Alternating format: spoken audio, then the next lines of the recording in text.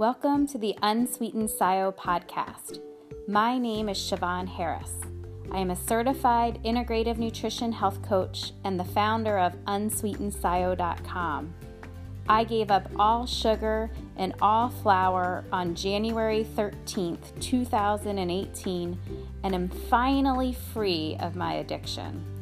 My mission is to help other sugar addicts find their path to freedom and live the sweet life without sugar.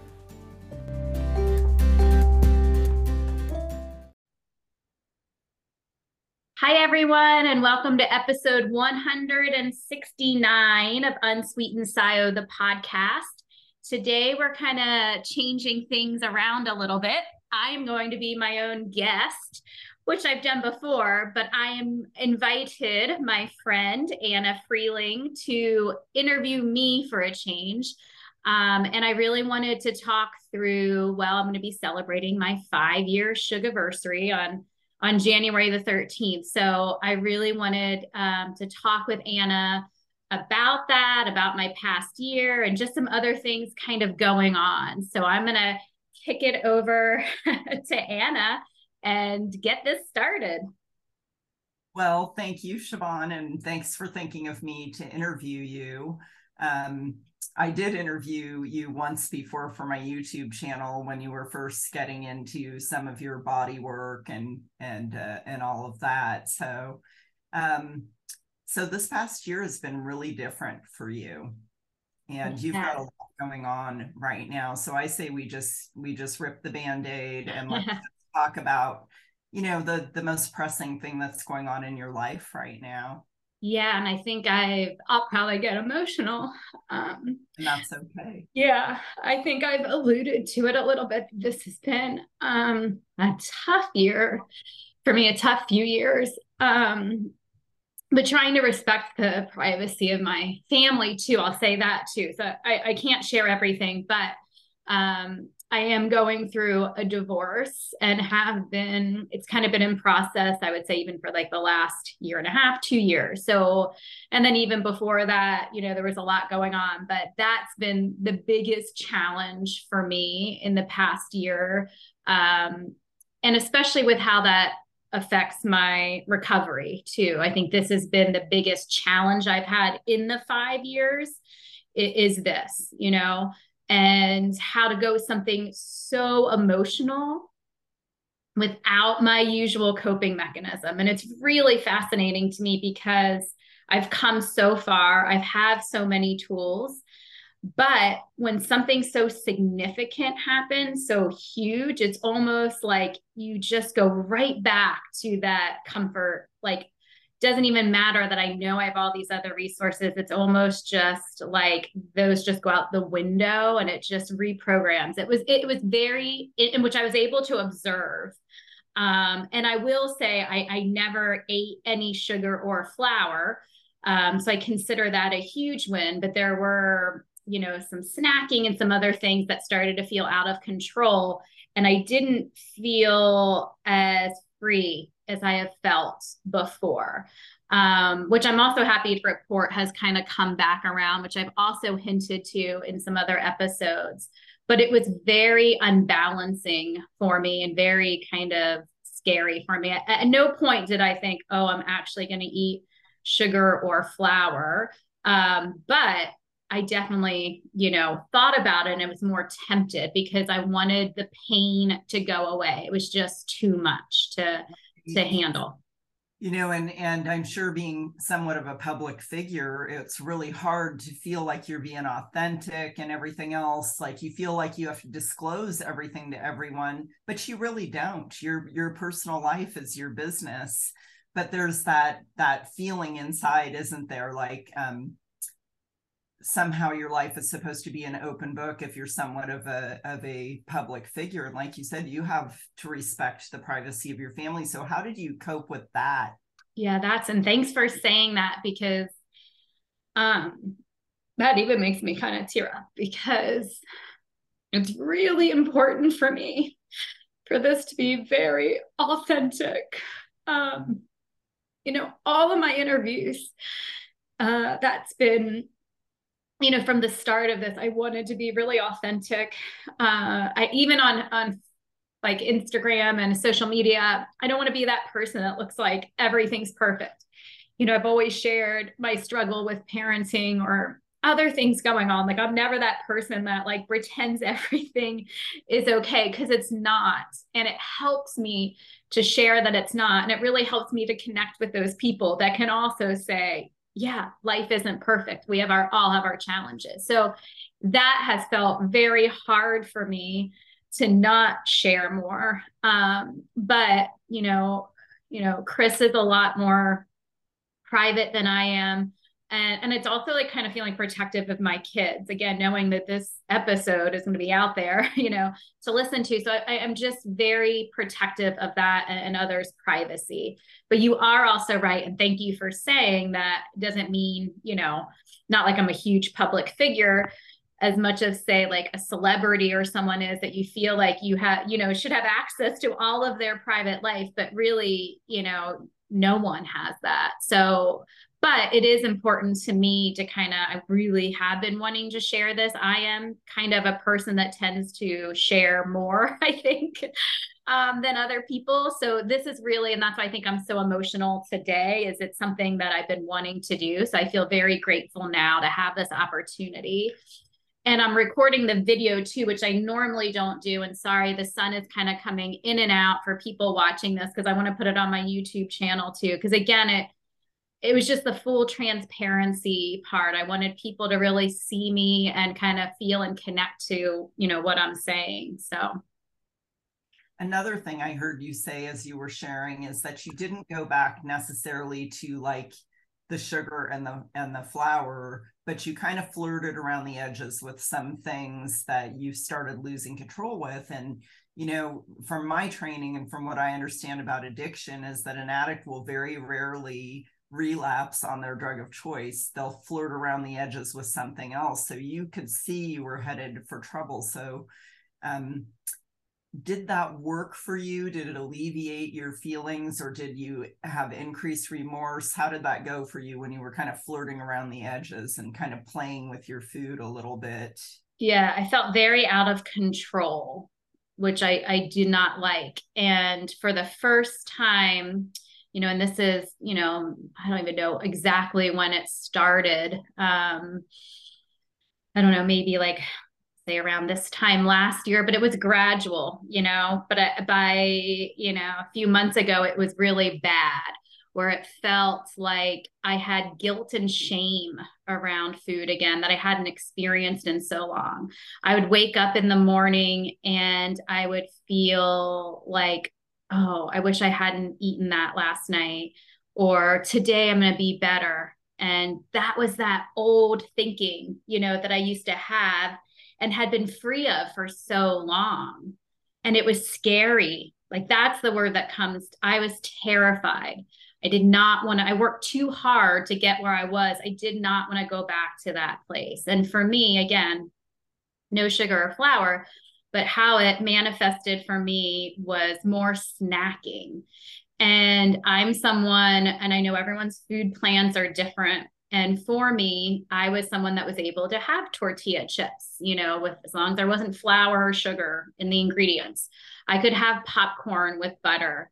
Sometimes I'd have sweet potato chips, which I try to always be careful because, I hate those seed oils. And I was always like, yeah, the seed oil, I know there's seed oil in this, but it would be like a rare occasion that I would have this stuff, more of a treat, And then what I was finding was I was eating these things every single day.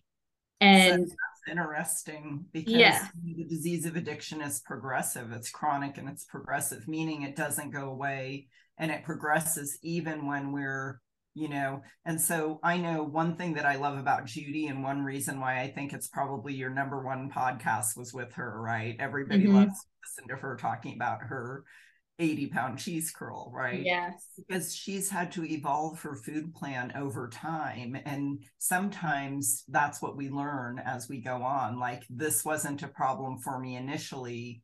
Now it's a problem for me. And so we like to teach people, to really look at what's going on right now. Like, don't rely on your yesterdays. If we start to lose control over certain items or certain things that we thought were okay for us, we want to stay safe no matter what. So what did that look like for you getting back to safety? Yeah, exactly. I think that's so important. And I realize and say that I know the food plan's going to evolve, and even just our nutritional needs are different at different times in our lives.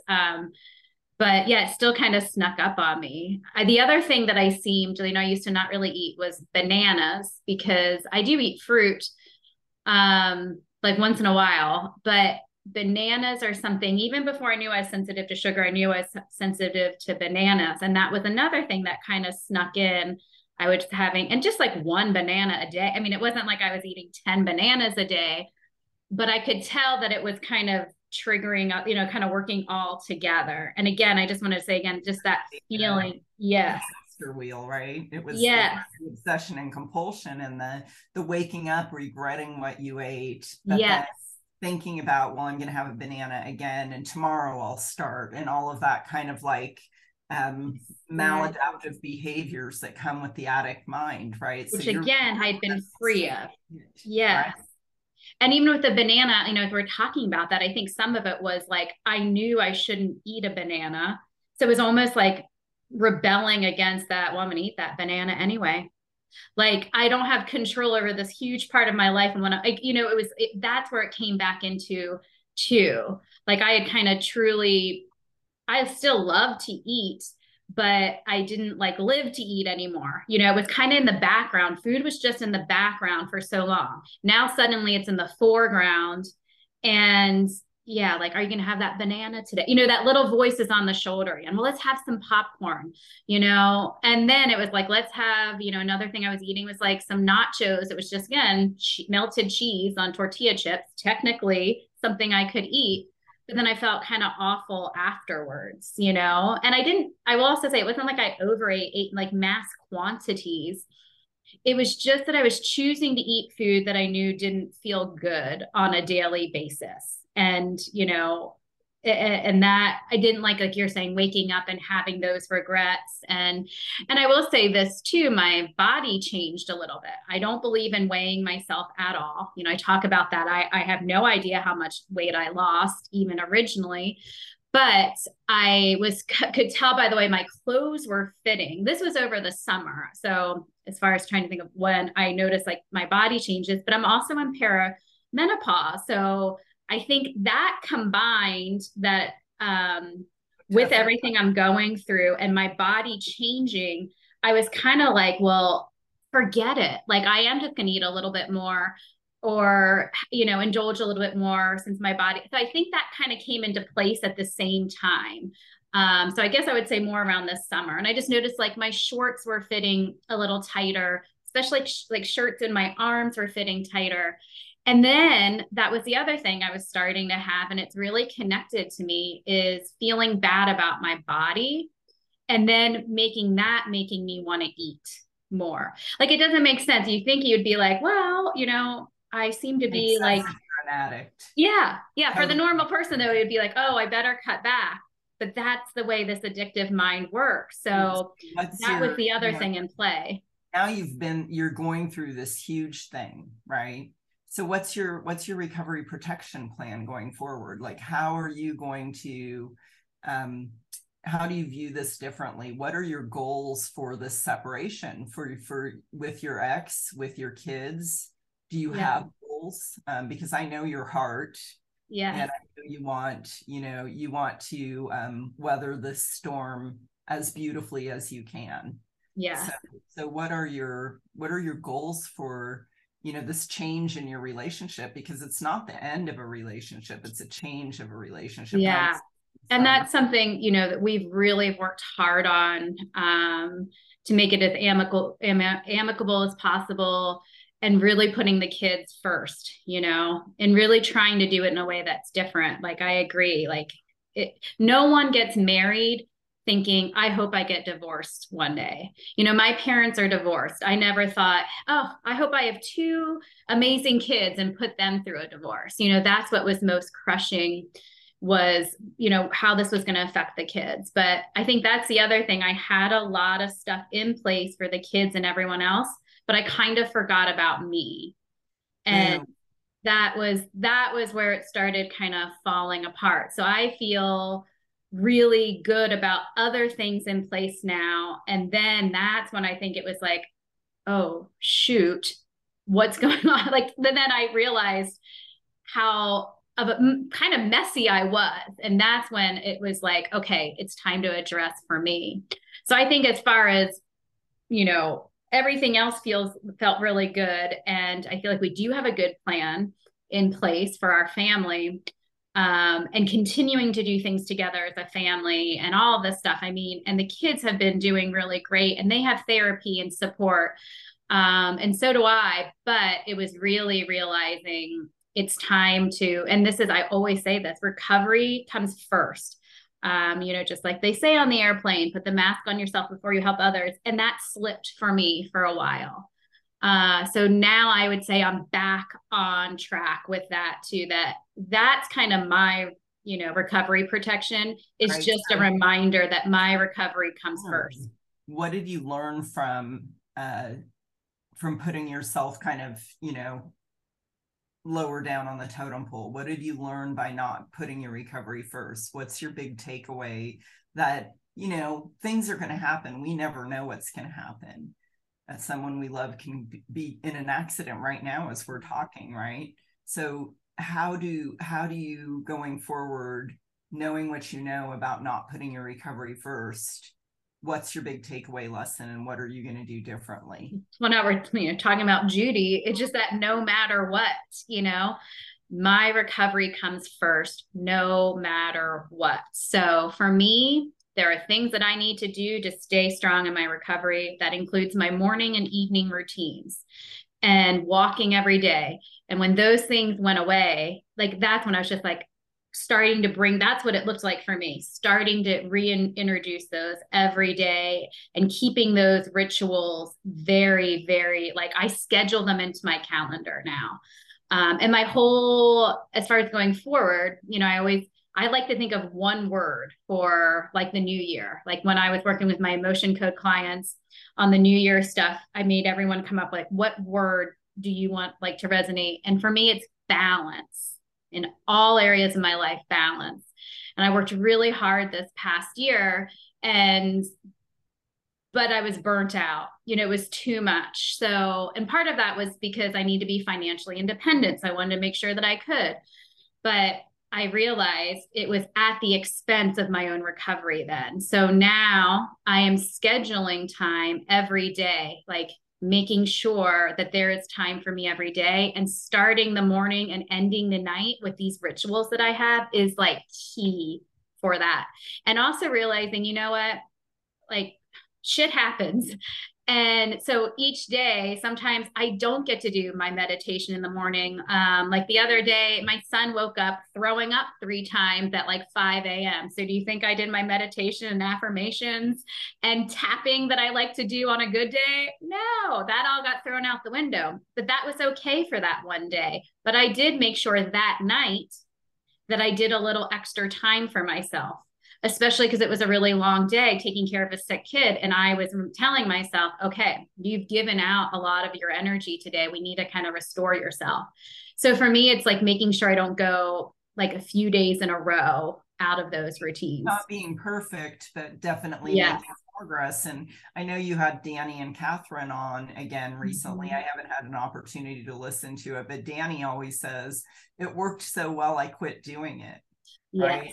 So one of the reasons that people relapse, I believe, is that we overestimate our recovery and we underestimate the disease of addiction. And the disease of addiction is always, it's right there. It's chronic, it's progressive, it's not going anywhere. It's super patient. It'll wait for just the right time to. Super patient. That's what I learned. It is right there. So that's really good to hear that you put yourself back on the plate and that you're taking care of yourself and your own needs. And I know that you've also decided to explore some different things like with your hormone changes and everything, which I think is important as a primal health coach. Our bodies change, our nutrition needs change. I really believe that around perimenopause, we need to up our protein and up our fat and lower our carbs for the most part to get that energy to the brain, right? To just get that soothing kind of ketone driven calmness. And I've done a lot of episodes or trying to do more on hormones, because this is the thing, Anna, I thought I had until I was like 50. I'm 43. So when I thought about menopause, like I didn't really understand how early that most people that starts in their 30s. And it's that whole period, like it's really menopause is once you don't have a period for a year. Right. But that's not the main event. The perimenopause can be 10 to 15 years or whatever. And that's really where your body has these significant changes. So I thought I had more time. And you're so right. Your food plan, I think, does have to evolve. And that is one of the key times, I think, especially for women. And so for me, and I talk about this, and I had Dr. Mindy Pelz on an episode recently. I got her book, just came in the mail, Fast Like a Girl. And that was like my saving grace. I was so grateful to Dr. Mindy, who I just had on the podcast. And I told her that like, that's what pulled me out of kind of my downward spiral. And it just makes so like this whole thing is about eating according to your cycle. The times of the month where you could maybe have some more natural carbs, as she calls them. Like for me, that's sweet potatoes. I was eating them every day pretty much. Now I only eat them during certain times of my cycle. And there are other days of my cycle that I'm pretty like low carb, like meat and vegetables pretty much. And it's so true. Women are different, right? I mean, we have progesterone and estrogen, which are, at different times of our cycle are higher or lower. And, you could be feeding a gremlin if you're eating wrong for that period. Exactly. A lot of people can do fine with, adding no carbs at all. But I really think that's if you do that, if you go that route, you've got to increase your energy certain times of the month. And that means maybe a little bit more fat at a certain cycle, because there's really two energy sources, and that's carbohydrates and fat. And so you're going to get your energy from one or the other.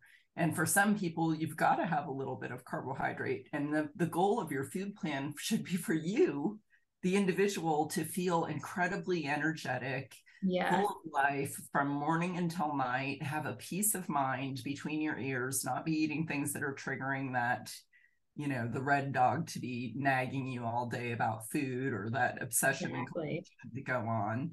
And I think it's so important to be very individualized and be very objective, not subjective, not just subjective. Like I liked that you talked about, you could see that your shirts were getting tighter around your arms and this and that. That's really good objective information for you to know I am overeating because, I'm changing sizes.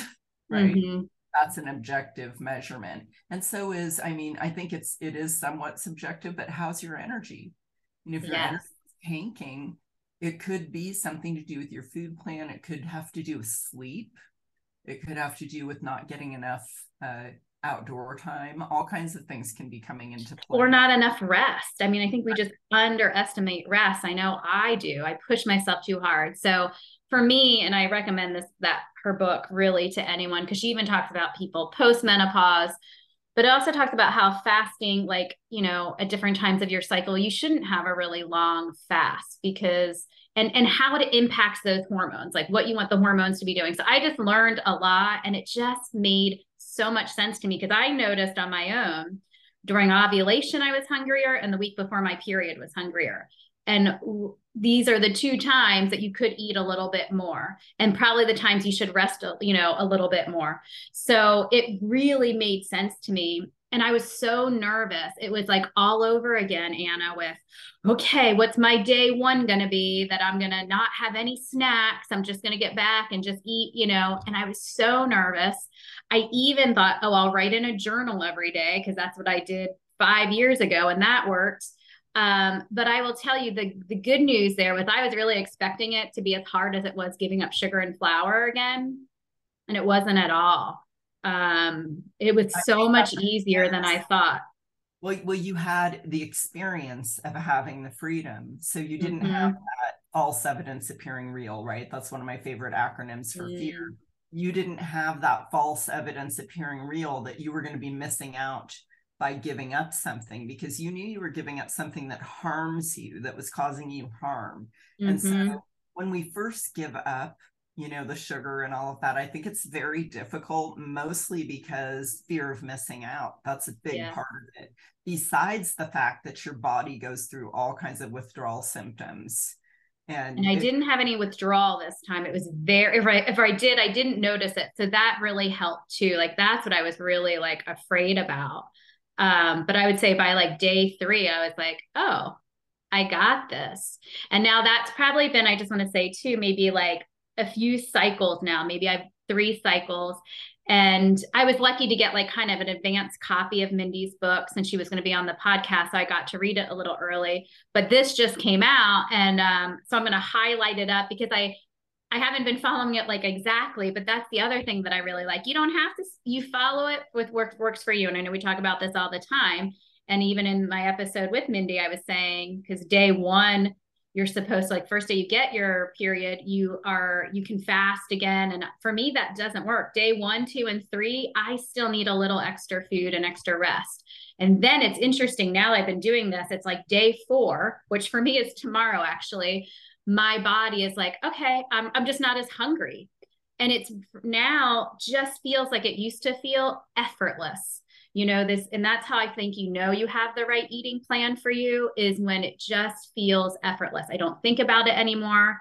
I would say within 2 weeks, my body reformatted itself, whatever you want to say, just went back to the way it was before, where everything fits more normal. And yeah, my energy's back up. I'm sleeping better and I don't wake up. The best thing of all is I'm free from those thoughts again. And I'm not worried about, oh my gosh, are my pants going to be tight tomorrow? And what am I going to wear? And, you know, those things that I'd forgotten about that came back. And I think you're right. Like it's such a good reminder how close you have to hold your recovery, because at any minute, really, it can be really tested and that freedom can go away. So for me, it doesn't feel, it just was like a nice, gentle reminder going forward that how critical it is to keep for me, what works for me. And I think this is different for everyone too, as far as recovery protection, what that looks like for you, all of those things in place on a daily basis. And I kind of recommitted to those things. And so especially for this coming into this next year, I still have a lot of hurdles to get to with finalizing things and just other things that are just going to continue to come up and be challenging. And so I have actually gone into my calendar and scheduled time off for myself. I'm not doing emotion code. Like sometimes I would do it every single day, just trying to squeeze people in. And now I'm learning I might have to say no to somebody to say yes to myself. Yep. So you're saying no to something really major this year as well. So let's talk about that. That's going to be another thing that makes me emotional. Announcement, right? I know. Yeah, that will be another thing that is going to make me very emotional here. Yes. So as I was really feeling burnt out at the end of this year, you know, because just so everyone, reminder, I have, you know, a 32-hour-a-week regular job that I work. It's very, very flexible, which is great, but it is 32 hours a week. I also do a contract event work on the side. About once a month, I travel and put on these events. And I love that because I love to travel. I love it. That's like one of my passions. And I used to be a full-time event planner. And this is a way that I can bring it back into my life, but more balanced. I'm not traveling all the time, which was hard with kids. And then the other piece is doing the emotion code, body code work, which has really grown and that I really, really love. And then having the podcast and the, you know, sugar addiction, the group coaching. And it's just too much, you know, again, completely burnt out, trying to do everything. So I really had to like take some time and be still and have some really serious like conversations with myself, like what can go, you know, and I can't give up my full-time job. You know, I get my benefits, I get 401k, it's my steady paycheck. You know, I can't give up the travel because I love that so much. and the emotion code and energy work. I'm hoping to transition even more into that work and grow that even more. So that left like the podcast, and this will be my Sugarversary will be 4 years that I've been doing the podcast. So I started losing my voice here. I started on my 1-year Sugarversary. That was my very first podcast episode. And so here I am 4 years later. And I feel like this is the time to say goodbye, which is so hard for me because I've been so grateful for it. I've met so many wonderful people through it, but it also, for me, as far as recovery, protection has been the community that I've created through it, and the accountability. It's been, even like, again, during all these struggles that I've had this past year, that's always been in my mind, is like, the podcast and people that really count on me. It's helped keep me very accountable. And talking with all these other people and sharing their stories. Like, I am so inspired every time, but it's a lot of work. Back. Tell me, what guest surprised you the most in the 4 years that you've had? Who was the most surprising guest that you had? Like, you were not expecting them to show up the way they did, or have the energy they did, or say what they said. It just kind of blew your mind a little bit. And we haven't prepared, just so everyone's listening. Anna and I didn't we talked generally about the things I wanted to cover, but no specific questions. So this is totally off the cuff there with that question. So I didn't prepare for it. It'd be interesting if I'd almost want to look through all the names, but when you said that, who actually jumped to my mind immediately was Dan DeFigio, who wrote, Sugar Addiction for Dummies. I loved our conversation so much. And it just went on tangents I didn't expect it to go on. And that's why too, I never script questions. I've been on other podcasts where they give me a list of questions. And again, as far as wanting to keep it super authentic, I just didn't want to do that. So I always came to each interview with okay, I'm going to read your introduction. We're going to go into your story, and I'm just going to take notes and go from there. But that's been why I think I've gotten such good interviews, is because every day we're different of what's on our hearts and our minds. And, we might have a totally different conversation today than we would tomorrow talking about the same thing. So I always kind of put that intention before every podcast, was just whatever people need to hear most, let that come up out of this conversation. Okay, so let's just go with this a little bit longer. So funniest podcast guest. Oh, Anna, you're so funny. You make me laugh. I think I probably was crying laughing. So yeah, I love talking with you. You definitely make me laugh really hard. And how real you are, yeah, I appreciate that so much. It's just that that draws me to people. And you also are that very real, no nonsense. This is exactly, and I appreciate that. There's no fakeness there. It's all authentic. And then as far as one of my favorite person to interview, now I'm asking my own questions, is Bitten Jonsson. I love her so much. She's the first person that I listened to on a sugar summit, and I was I have to have her on my podcast. And every time I interview her, I learn and I just love and adore her so much. So she's just someone, and I know she's inspired so many of us, but again, with that no nonsense attitude and being so real. Yes. So yes, I love her. Menopause a lot when she shares, and she talks about how she went off the rails. She says she was up to her eyeballs in chocolate. Yep.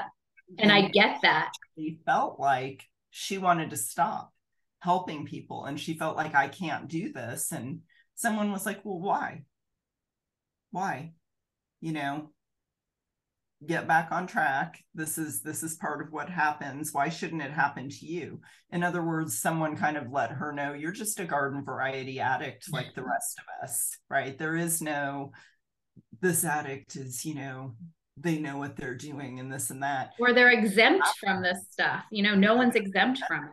Exactly. it's part of the deal. And I like how Bitten calls it, you know, we call it this too, having a flare up. People can have a flare up of their disease, right? And it might not even have anything to do with food. It might have to do with, you know, your phone and just like, oh, I got to see what's on social media, or, you know, I got to see what people are chatting about here or shopping. You know, people just, you know, shop. Yeah, it shows up in so many different ways. Podcasts even, right? You know, and I think that for an addict, a lot of this stuff can be really dangerous too, just because we can compare ourselves one to another, right? Or we can compare ourselves, like your podcast to someone else's podcast, whatever. And you can find all of these places where for some reason addicts are really prone to looking at what's wrong and not what's right about ourselves and about our lives. So I'm really glad that's actually a good segue. I'm glad you said that too, because this is the other thing. You know, I always had the intention to write a book, right? That's why I wrote every single day for a year about my recovery. Turns out I'm not as good of a writer. I like to talk more. And that's where I started doing the podcast and kind of basically went through every chapter of my book. I even read from journal entries each month for people. But when I started the podcast, there were no other podcasts purely about sugar addiction. Like, yes, people would talk about it on their pod, but not purely about that. It was the only one. Now there's probably like 5 or 6. And I was starting to kind of compare myself sometimes of, oh, you know, I'm not as qualified or whatever. But I know that I bring something unique, and I know I have people that connect with, and they kind of like that about me, that I'm just like a real person doing this. But that's where I feel. So I felt like I had this accountability and people are depending on me, right? And I felt really kind of this guilt around not doing the podcast anymore. But why I feel some peace about that is I know there's so many good podcasts out there now about sugar addiction. So there's so much support. And not only that, there's also, well, I will keep mine up. I mean, I have 4 years worth of content. And that's the other thing. I was having a harder and harder time coming up with new ideas and guests. And, you know, it was more and more work, it kind of felt like, or more of a struggle, you know, than it was before. So that took some of the enjoyment out of it. But now there's just so many other podcasts out there. And I think such a great time to be a sugar addict. I always say this, even compared to like 5 years ago, because there's so many like communities like Sugar X, you know, and so many support groups, coaches, addiction counselors. Like there is so much help out there that I feel I can kind of step away, because this is my thing. I always told myself if I ever helped myself, I wanted to help other people. You know, and that's something I take very seriously. Like it still feels like a freaking miracle that I'm going to be celebrating these 5 years. And if I can do it, I want to make sure no one feels like they can't or feels alone like I did and just as down as I felt. So I feel though, like there are so many people that are helping other addicts now. So it feels like to me it's okay for me because we have plenty of support out there. I need to really, and this is something I will do, I have for people that don't know, my website unsweetensio.com has a resources page. So I need to go and update that. It's been a little while, I'm not gonna lie. I have a lot more that I need to update and put on there, but I want that always to be available for people. So again, and that's what, you know, I always ask people, I'd have people reach out to me. And if I wasn't doing a coaching group, I'd be like, hey, check out Sugar X, or hey, check out this person. Like, I don't feel competitive with other coaches at all. I just want you to find the right person that's going to give you help. And I think most of us feel like that. We say we're cooperative, not competitive. If we're not your cup of tea, maybe Siobhan is, you know, maybe some other group is, but find what works for you, because addiction is a thief and it really robs you of joy and intimacy and the ability to be present. So a year from now, what does Siobhan's life look like? Like, I have a magic wand. What is going on with you? Yeah, well, the balance part, right? So, you know, and this is, I guess, what I want to say. I'm not like opposed to maybe never, I love doing a podcast. Maybe it shifts into something else, The other thing I want to say is I'm not going to do the group coaching for a while anymore either. Just don't have the time. And I don't feel like that's fair to the people. I like to give everything my all. So again, like people that have signed up, for, just on my waiting list, I'm just going to redirect those people to other resources. So that's like, my decision for now. And as far as when the podcast is going to end, I don't even know yet. I have a few more episodes that I want to do, but it's going to be like in the next few weeks. I just want to give people that heads up and warning. But I am interviewing actually tomorrow for later in the month, Dr. Bradley Nelson, the creator of the Emotion Code and the Body Code. So that might be like my most exciting interview yet, as far as we're talking about guests. I also was like starry-eyed over having Robert Lustig on. He is a doll. Can I just say that? He is an absolute doll. And that was something for like 3 years I was trying to get him on, and then he did. So like, I just love, and there were so many people that I just asked and they said yes. And I was like, wow, like totally humbled. So having Dr. Brad, I felt was like a long shot. But for me, again, part of this recovery protection for me is emotion code, body code, and that work. And to have him on, I am just so excited about that. So that's what I'm looking like for a year from now. That's what I'm being called to, Anna, away, even though I still want to help addicts in any way that I can. I am being drawn to this energy work. I just think it's a gift that I have. It's a calling. And I want to even expand on that, even more, getting into more and more energy work. It just feels like what I'm pulled to. It gives me so much joy. I love being able, to help people. And so I think that's what I see, in another year from now. I've even thought about looking into like being a shaman, like really doing other work like that. So as far as like a year out, I'm hoping to create this more balance in my life, have some closure around my personal life so that I can kind of move forward, and really, working less, right? And making more time for rest and working smarter. That's what I should say. Work smarter, smarter, not harder. Yeah. I have a question for you though, because you use the word closure, and I'm going to tell you, I just experienced burying my ex-husband, and he had active addiction his whole life. And we had been divorced for over 30 years. I mean, I've been married to my second husband for 31 years. And, I don't know about closure. So I want to know, what do you mean by closure? What does that mean?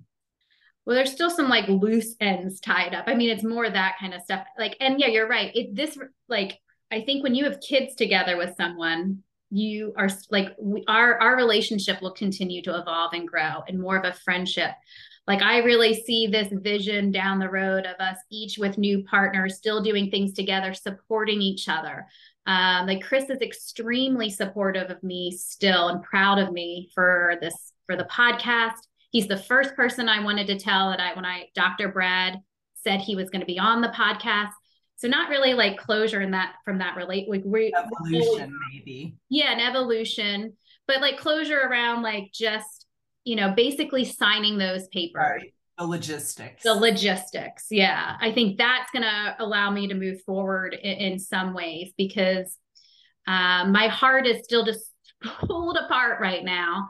But yes, and just with time, getting used to the new reality and new changes, and just being okay. It's awkward sometimes, but you keep going and you can grow and evolve. And I have this really beautiful vision of what it could look like. And at the center of that is my kids and what would, be best for them. So, but for me, personally, I hope too that I'm really going to work on building like a community here. That's something that's been missing out of my life, and it's been really hard. So building a bigger community for myself, like locally, I have this great network of people that I can reach out to anytime. I have so many good friends, but a lot of them are on the East Coast. I really would like to try to put a little more energy into having like, a few people here that just really feel like home. I should say the other huge thing in all this, oh my gosh, other huge thing that I'm leaving now out. So not only am I having the perimenopause stuff happening, going through separation and divorce, But then also my mom, who's been living in Oregon for the past 5 years, 30 minutes from me, decided to move back to the East Coast, you know? And I didn't have, at first it was like, oh, it's gonna be a few years from now. And then it was like, oh, it's gonna be, another year. And then it was like, it's immediately almost. Like it just felt very, very quick. So she just moved back in October. And that was a huge, I understood her reasonings. I got it, but it was such a huge, huge loss for me. And now that's a big part of my family here, that was here. So I think that too. So again, looking at a year from now, I'm really hoping to have a little bit more of a community right here and feel like this is more home. Because I'm going to be here obviously as long as the kids are here. And I need to make sure that that it feels like home for me too. And I feel grounded and supported here. I think that's an excellent goal. I think community and connection is everything, and it's part of what makes you feel at home in your own skin. And I'm going to lose that with the podcast. That's a huge loss for me. Again, it's just people, over Zoom, but it's still such a big connection, and just knowing people are listening and emailing me, and so that's going to be really, really hard. I am going to continue on social media, and I was going to talk to you about this too. So I was like, well, because on Wednesdays is when my podcast airs, and I could put like old episodes up, which I might do. But I don't know if you remember, I did that 30-day dance challenge, maybe 2 years ago. And I don't think I did a few dances. You did some with me. I know, I loved it. But I also really like lip syncing. And I'm like, you know what? Maybe on a Wednesday, you'll see more and more of either a dancing it out moment or a lip syncing to some song, but more of that from me. So I still will be, yeah. I love that. I mean, I think fun is something, a lot of times when we get into recovery, we can become overly serious. And, oh, I have to do this, I have to do that, and I have to protect myself from all this stuff. And, the boogeyman's coming to get me. And really, have some fun. Yeah, and make time for fun. Day, have some big ass fun. Have some, and you know what? I mean, what you're saying with the community is I need help. And I don't know if you know about these. Have you seen these before? No. Let's see them. These are my Elton John glasses. Oh my gosh, I love them. I got them when I saw Elton John in Omaha before COVID. And he said that he talked about the 3 most powerful words in the human language: I need help. Mm-hmm. He's celebrating his abstinence from alcohol and drugs. And so every time I leave these on my desk to remind me that as an addict, I alone recover, but I can't do it alone. And that's what you're talking about. And I think that's so true. And so I keep these on my desk to remind myself I need help. And I also, when I hear people in my community and SugarX Global ask for help, I put them on as a congratulations. I love that. Them up because. And I did reach out for help. That's what I love. I need, and that's where I am still. I'm still in that I need help mode and building up people to do that. And, we were talking about that also reminded me, we were talking about just now, the reels and stuff on Instagram and having fun. I realized I was so busy this year trying to work and do all the things. I didn't make any room for fun. My mom was like, when are you going to have a social life? And I'm like, you're right. I need to, because when I travel and then I have the kids on it's a lot.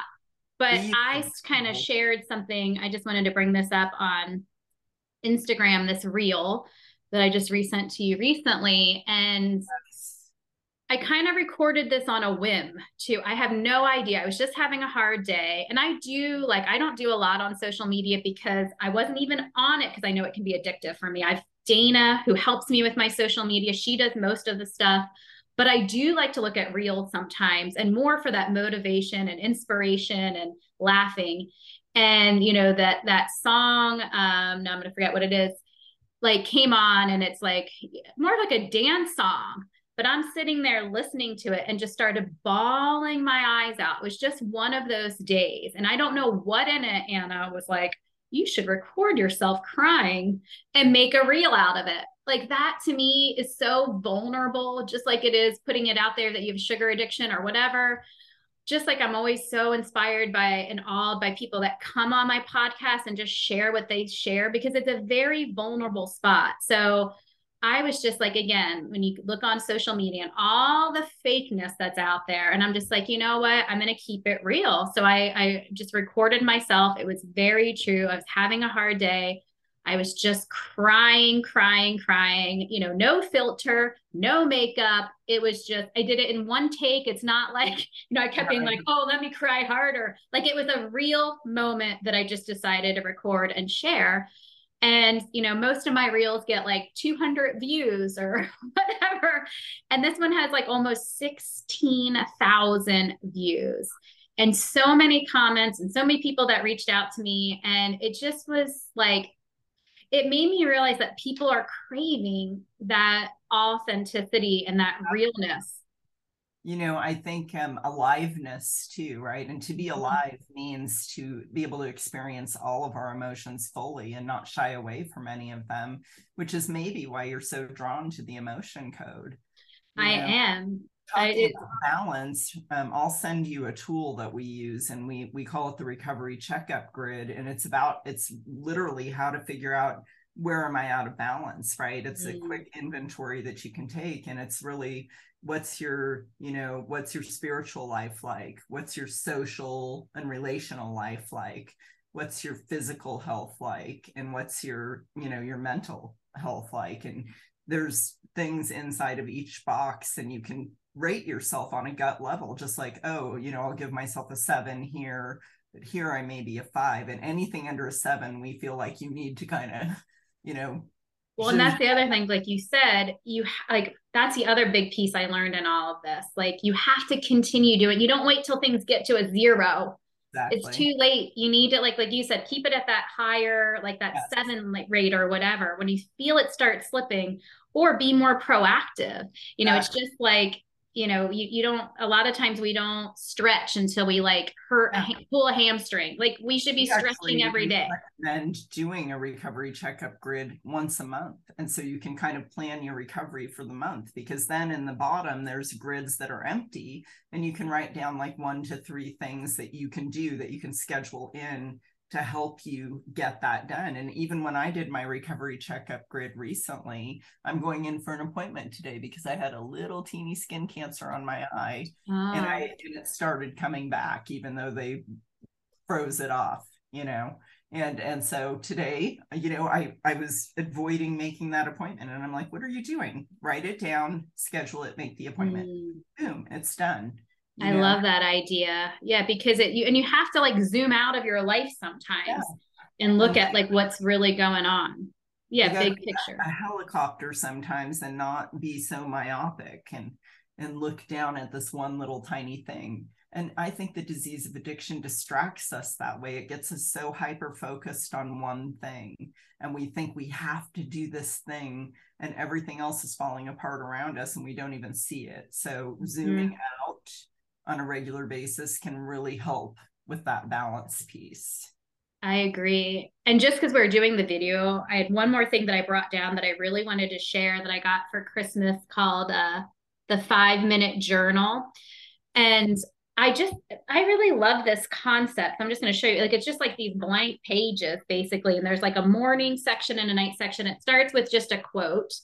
And then in the morning, it just says, I am grateful for, you list 3 things. What would make today great? 3 things. And then a daily affirmation. And then there's also at nighttime, then you go back and there's highlights of the day, just 3. And what did I learn today? And I love we do this with the kids, where we ask them every night, what was your favorite part of the day? What was your least favorite part of the day? But I really like to journal. And sometimes I need I like this prompt and how fast and easy it is. And again, it's about setting those intentions every day.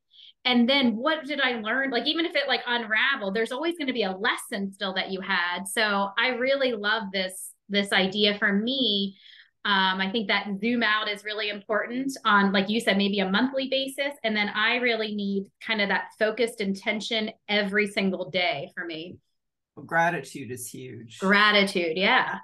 There's a saying that a grateful addict will never relapse, and I truly believe that that's true, because if you wake up and you're grateful that you have another day that wasn't promised, and you go to bed and you're grateful that you were able to stay abstinent and stay out of your drugs and have a reprieve for your addiction for that day, your life's going to be so much better. And that's just a fact. And I feel that gratitude still.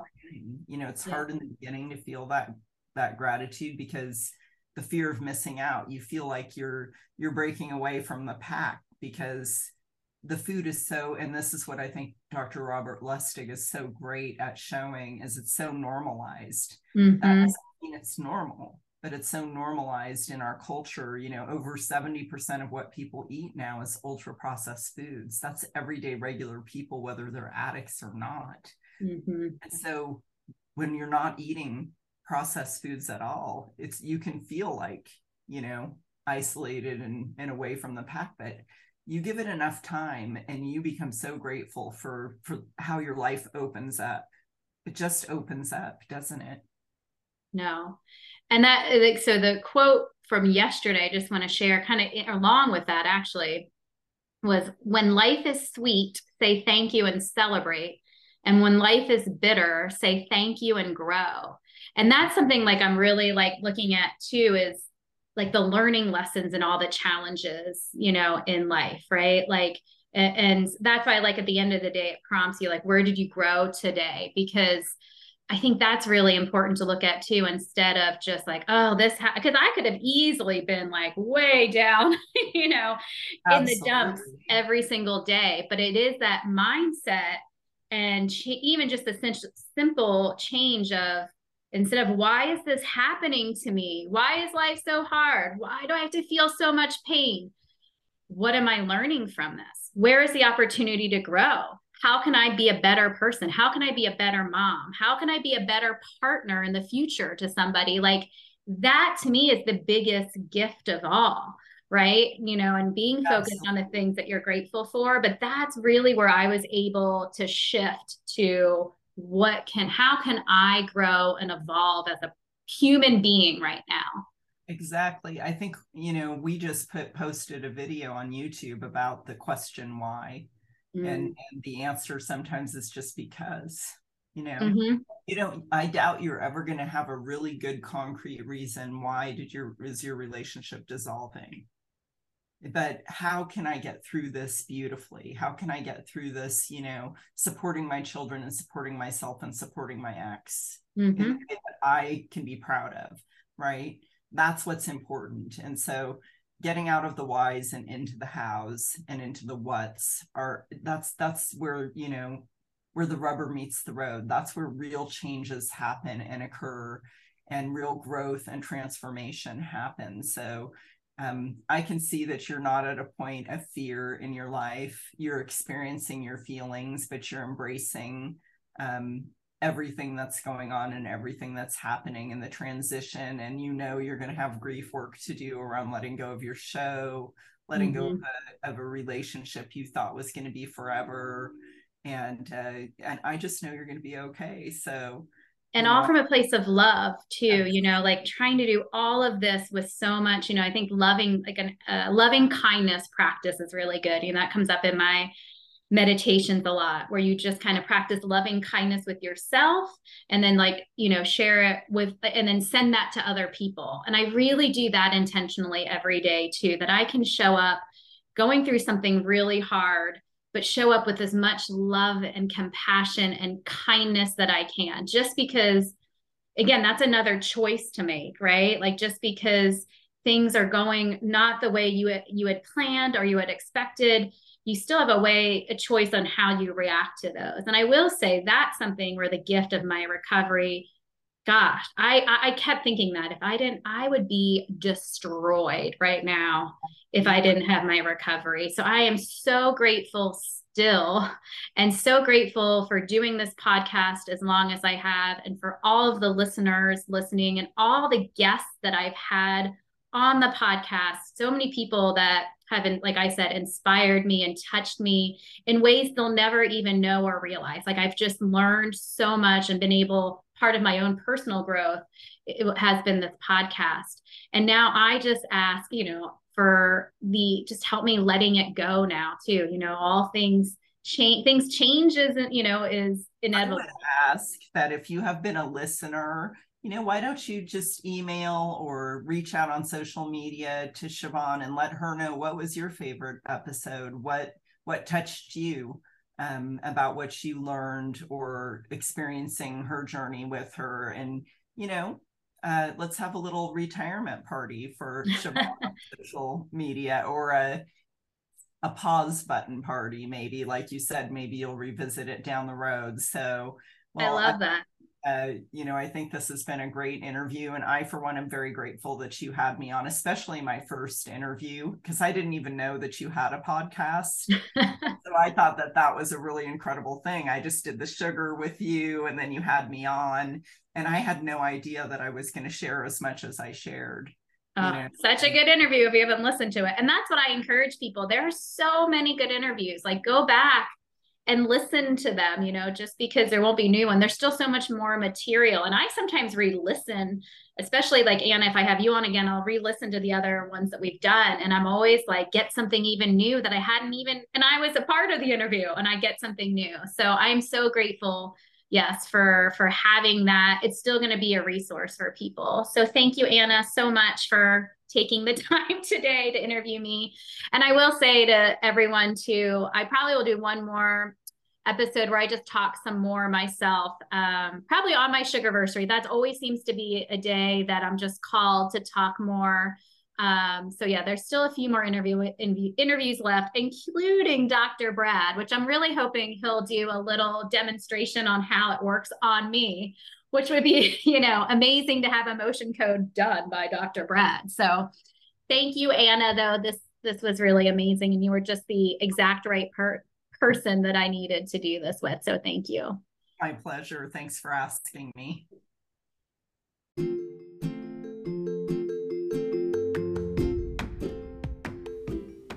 Thank you so much for listening. Have a great day. And remember, life is so much sweeter without sugar.